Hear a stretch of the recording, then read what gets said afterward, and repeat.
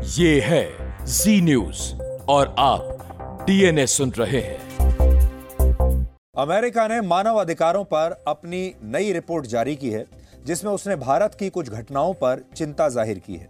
और इस रिपोर्ट के मुताबिक हाल के दिनों में भारत में अभिव्यक्ति की आजादी और प्रेस की आजादी कम हुई है, धार्मिक आजादी पहले से घटी है, सरकार के खिलाफ आवाज उठाने वाले लोगों की गैर कानूनी गिरफ्तारियां हुई हैं और भारत में धार्मिक उन्माद भी बढ़ा है। और तो और इस रिपोर्ट में देशद्रोह के आरोप में गिरफ्तार हुई सामाजिक कार्यकर्ता दिशा रवि और हिंदुओं का मजाक उड़ाने वाले कॉमेडियन मुनव्वर फारूकी का नाम भी शामिल है। इस रिपोर्ट पर आज हम अमेरिका को आईना दिखाएंगे और बताएंगे कि अब समय आ गया है जब भारत जैसे देश को भी मानव अधिकारों पर अपनी रिपोर्ट जारी करनी चाहिए और अमेरिका जैसे देशों से सीधे सवाल पूछने चाहिए। यूएस स्टेट डिपार्टमेंट ने यह रिपोर्ट 12 अप्रैल को जारी की है, जिसमें दुनिया के 194 देशों में मानव अधिकारों की स्थिति की समीक्षा की गई है। लेकिन इससे भी बड़ा मजाक यह है कि इस रिपोर्ट में अमेरिका ने खुद का एक बार भी जिक्र नहीं किया है। अब आप सोचिए कि अमेरिका को कितनी बड़ी गलतफहमी है कि वो पूरी दुनिया का सरपंच बना बैठा है और उसे ऐसा लगता है कि वो पूरी दुनिया के देशों पर नजर रख सकता है, उनसे सवाल पूछ सकता है। और आज हम आपसे यही कहना चाहते हैं कि समय आ गया है जब अमेरिका की इस गलतफहमी को हमेशा के लिए दूर कर दिया जाए। हम संक्षेप में आपको इस रिपोर्ट के 4 बड़े पॉइंट्स बताते हैं और फिर आप खुद सोचिएगा ये रिपोर्ट कितनी सही है और कितनी गलत। इस रिपोर्ट के मुताबिक अमेरिका को लगता है कि भारत में अभिव्यक्ति की आजादी पहले से सीमित हो गई है, प्रेस की स्वतंत्रता पर पाबंदियां लगी हैं और नागरिकों के मौलिक अधिकारों में कटौती हुई है, जिसका असर भारत के लोकतंत्र पर पड़ा है। यानी अमेरिका एक तरीके से क्या कह रहा है कि भारत में अभिव्यक्ति की आजादी भी खतरे में है और भारत का लोकतंत्र भी खतरे में है। यानी एक तरीके से संविधान को ही खतरे में बता दिया। नैरेटिव वही है जो हमारे देश में टुकड़े टुकड़े गैंग के लोग कहते हैं, जो हमारे देश में जो अलगाववादी ताकतें जो भाषा बोलती हैं, वही भाषा इसमें भी लिखी है। इस रिपोर्ट में भारत को लेकर कई विषयों पर चिंता जताई गई है और ये विषय हैं गैर कानूनी गिरफ्तारियां हो रही हैं, भारत में भ्रष्टाचार बढ़ रहा है, धार्मिक स्वतंत्रता को लेकर संकीर्ण मानसिकता बढ़ रही है और इंटरनेट पर पाबंदी और अल्पसंख्यकों के खिलाफ हिंसा भी बढ़ रही है। इसमें यह भी लिखा है कि अमेरिका इन मुद्दों को लेकर भारत सरकार के सामने पहले भी चिंता जता चुका है, लेकिन भारत सरकार ने अब तक इस पर कोई जवाब नहीं दिया है। आज हम ये कहना चाहते हैं कि भारत सरकार अमेरिका को जवाब क्यों देगी। भारत सरकार अमेरिका को जवाब देने के लिए बाध्य नहीं है, आंसरेबल नहीं है और ना ही भारत की जो सरकार है, भारत के जो नेता हैं, वो अमेरिका में चुनाव लड़कर आए हैं, वो भारत में चुनाव लड़कर आए हैं, उन्हें भारत के लोगों ने चुना है और उनकी जवाबदेही भी भारत के लोगों के प्रति है। अमेरिका के लोगों या अमेरिका के सरकार के प्रति भारत की कोई जवाबदेही कहीं से भी नहीं है। लेकिन ये कितनी बड़ी हास्यास्पद बात है कि अमेरिका पता नहीं किस दुनिया में जी रहा है और उसे लगता है कि वो भारत से कोई सवाल पूछेगा इस बारे में कि भाई आपके यहाँ क्या चल रहा है और भारत उसका जवाब देने के लिए बाध्य होगा। तीसरी बात इस रिपोर्ट में लिखी है कि वर्ष 2021 में भारत में बहुत सारे लोगों को कानून के विरुद्ध मनमाने ढंग से गिरफ्तार किया गया और भारत की पुलिस ने भी कोर्ट में इन गिरफ्तारियों की समय पर सुनवाई नहीं होने दी। इस रिपोर्ट में सामाजिक कार्यकर्ता दिशा रवि का नाम शामिल है, जिन्हें किसान आंदोलन के दौरान सामने आई देश विरोधी टूल किट के मामले में गिरफ्तार किया गया था। इसमें जम्मू कश्मीर की पूर्व मुख्यमंत्री महबूबा मुफ्ती का भी नाम है। महाराष्ट्र के भीमा कोरेगांव हिंसा मामले में जेल में बंद 15 आरोपियों के नाम हैं, जिन्हें हम अर्बन नक्सल्स कहते हैं। यानी सीधी सी बात यह है कि हमारे देश में चाहे वो अर्बन नक्सल्स हों, पाकिस्तान के समर्थक हों, देश को तोड़ने वाली ताकतें हों, उन सब का साथ अमेरिका दे रहा है। और इसमें हिंदुओं का मजाक उड़ाने वाले एक stand up comedian Munawar Faruqui तक का भी नाम लिखा हुआ है। इसमें लिखा है कि मुनव्वर फारूकी पर धार्मिक भावनाओं को ठेस पहुंचाने का जो मामला दर्ज हुआ था, वो कार्रवाई कानून के मुताबिक नहीं थी। तो अमेरिका मध्य प्रदेश में क्या गिरफ्तारी हो रही है, क्या एक्शन लिया जा रहा है, वहां अमेरिका इतनी दूर बैठकर उस पर यहां नजर रख रहा है और भारत से सवाल पूछ रहा है। आज हम पूरे देश के सामने ये बात रखना चाहते हैं, सवाल रखना चाहते हैं कि पाकिस्तान जिंदाबाद के नारे और भारत विरोधी एजेंडा चलाने को क्या आप देशद्रोह मानेंगे या अभिव्यक्ति की आजादी मानेंगे? हमें यकीन है कि आप में से ज्यादातर लोग इसे अपने खिलाफ यानी भारत के खिलाफ एक बगावत मानेंगे। लेकिन अमेरिका के लिए यह अभिव्यक्ति की आजादी है कि कोई भी व्यक्ति यहां पाकिस्तान जिंदाबाद की नारेबाजी करे, कोई भी व्यक्ति खुलेआम ये कहे कि हम भारत के टुकड़े कर देंगे, और कोई भी व्यक्ति ऐसी अलगाववादी ताकतों के साथ मिल जाए जो भारत को तोड़ना चाहती हो। इसे अमेरिका अभिव्यक्ति की आजादी कहता है और वो चाहता है कि भारत में रहने वाली देश विरोधी ताकतों पर इसके लिए कोई कार्रवाई न की जाए। इस रिपोर्ट में भारत सरकार के उस आदेश की भी आलोचना की गई है जिसमें सरकार ने ट्विटर को किसान आंदोलन के दौरान फर्जी खबरें फैलाने वाले पत्रकारों के अकाउंट्स को बंद करने का निर्देश दिया था। यह आदेश फरवरी 2021 में दिया गया था।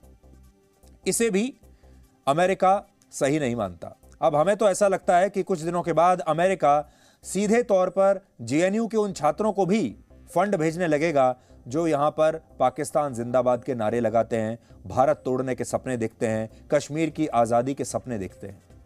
हमें लगता है कि अब सही समय आ गया है जब भारत को भी अमेरिका में मानव अधिकारों की स्थिति पर उसे चेतावनी जारी करनी शुरू कर देनी चाहिए और भारत को भी कहना चाहिए कि वो अमेरिका में मानव अधिकारों के उल्लंघन को मॉनिटर कर रहा है, जैसे अमेरिका हमसे कहता है। अमेरिका में मानव अधिकारों की स्थिति को आप आज इन तस्वीरों से समझिए। ये आपको इसलिए बता रहे हैं क्योंकि अमेरिका ने इस पूरी रिपोर्ट में अपने बारे में कुछ नहीं कहा। अपने घर में उसके क्या हो रहा है इसके बारे में वो बात नहीं करना चाहता, न ही दुनिया को कुछ बताना चाहता है। लेकिन हम यहां बैठे हुए, हजारों किलोमीटर दूर बैठे हुए सब कुछ देख पा रहे हैं कि अमेरिका में क्या चल रहा है और हम अमेरिका कैसे अंधकार में जा रहा है। इसी महीने की 3 तारीख को अमेरिका के न्यूयॉर्क में सिख समुदाय के 2 लोगों के खिलाफ नस्लीय हिंसा हुई थी जिसमें ये लोग बुरी तरह घायल हुए, लेकिन इस घटना का जिक्र अमेरिका ने कहीं पर नहीं किया। आज हम आपको इस हमले की तस्वीर दिखाना चाहते हैं क्योंकि शायद अमेरिका इन तस्वीरों को ना देखना चाहे और अमेरिका को भी ये बताना चाहते हैं कि वो सरपंच बनकर दुनिया भर के देशों को मानव अधिकारों पर अब और लेक्चर नहीं दे सकता। लेकिन असल में खुद अमेरिका में मानव अधिकारों की स्थिति आज बहुत ही खराब है और अब से हम ये कोशिश करेंगे कि हम अमेरिका नहीं पूरी दुनिया को यह बताएंगे कि अमेरिका में मानव अधिकारों की कितनी बुरी स्थिति है।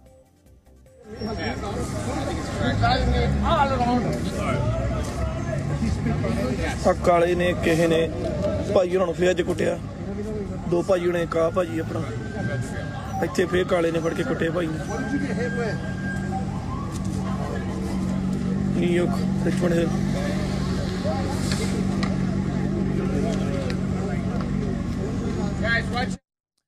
ये नस्लीय हिंसा थी जिसकी तस्वीरें अभी आपने देखी और अमेरिका इस पर बिल्कुल चुपचाप बैठा हुआ है। अमेरिका के खोखले लोकतंत्र को आप कुछ और तस्वीरों से आज आप समझिए। 4 अप्रैल को अमेरिका के मिशिगन में एक पुलिसकर्मी द्वारा एक अश्वेत नागरिक पर हमला किया गया था। इस व्यक्ति की गलती यह थी कि इसकी कार पर गलत नंबर प्लेट लगी हुई थी और ऐसे मामले में इसे गिरफ्तार किया जाना चाहिए था, लेकिन क्योंकि यह व्यक्ति अश्वेत था इसलिए इसे पुलिस ने बेरहमी से पीटा। देखिए आप। Stay in the car. Stay in the car. Get in the car. Dude, I'm stopping you. Do you have a license? Do you have a license? For what? I'm stopping you. Do you have a license? What done? Do you have a driver's license? Do you speak English? Yes. Can I see your license? What do you want? The plate doesn't belong on this car. Do you have a license or no? Do you have a driver's license? Yes. Where is it at? It's in the car. Get it for me. What do you want? The plate does not belong on this car. Amen. No, no, no. Stop. Stop. Put your hands right here. Stop. 1915. Got one running. North south. Stop. Stop.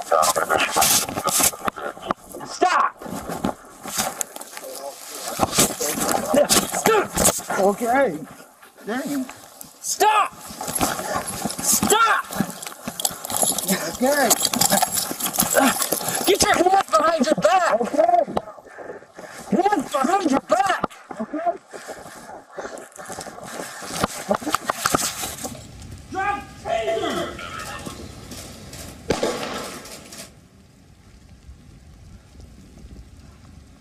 Get back.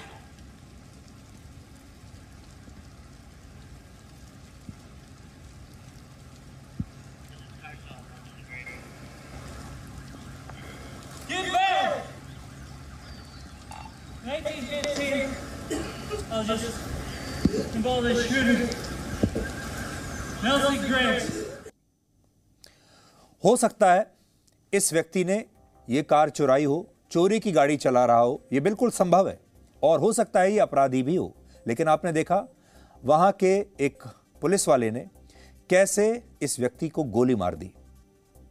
अब अगर यही काम भारत में हो जाए तो America जैसे देश शोर मचाते हैं। अमेरिका क्या, हमारे अपने ही देश में लोग शोर मचाने लगेंगे। अगर हमारे यहां किसी एनकाउंटर में पुलिस किसी बड़े अपराधी को मार देती है तो हमारे यहां हमारे ही मानव अधिकारों के जो चैंपियंस हैं वो शोर मचाते हैं और कहते हैं ये तो गलत काम हुआ, अपराधी के भी तो मानव अधिकार हैं। यही बात अमेरिका भी दूसरे देशों को समझाता है, लेकिन अपने खुद के देश में कैसे एक छोटे अपराध के लिए, इस हो सकता है इस व्यक्ति ने ये गाड़ी चोरी की गाड़ी रखी हो लेकिन उस पर भी इसे गोली मार दी।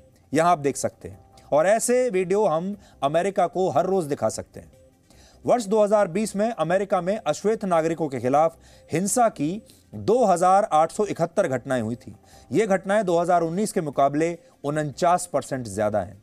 और आपको याद होगा 25 मई 2020 को भी अमेरिका में जॉर्ज फ्लॉयड नाम के एक अश्वेत नागरिक की पुलिस ने हत्या कर दी थी। और तब इस घटना के बाद अमेरिका में ब्लैक लाइव्स मैटर नाम से एक बहुत बड़ा आंदोलन चला था। लेकिन अमेरिका कभी भी अपने देश में मानव अधिकारों की इस खतरनाक स्थिति के बारे में दुनिया को नहीं बताता, ना ही बात करना चाहता है। उनके अपने देश में कितने बड़े बड़े आंदोलन चल रहे हैं मानव अधिकारों को लेकर, ये अमेरिका को आज खुद सोचना चाहिए, अपनी गिरेबान में झांक कर देखना चाहिए। उनके अपने लोग कितने परेशान हैं। लेकिन अब भारत ने अमेरिका को बता दिया है कि वो भी अब उसे मॉनिटर कर रहा है। भारत भी अमेरिका पर नजर रख रहा है। यह नया भारत है, यह पुराना भारत नहीं है। भारत के विदेश मंत्री एस जयशंकर ने कहा है कि अब भारत ऐसे मामलों को लेकर चुप नहीं रहेगा और मानव अधिकारों पर भारत भी अमेरिका जैसे देशों पर अपनी नजर बनाए हुए है। जब उनसे यह सवाल पूछा गया तो जयशंकर का जवाब आप सुनिए। People are entitled to have views about us. But we are also equally entitled to have views about their views and about the interests and the lobbies and the vote banks which drive that.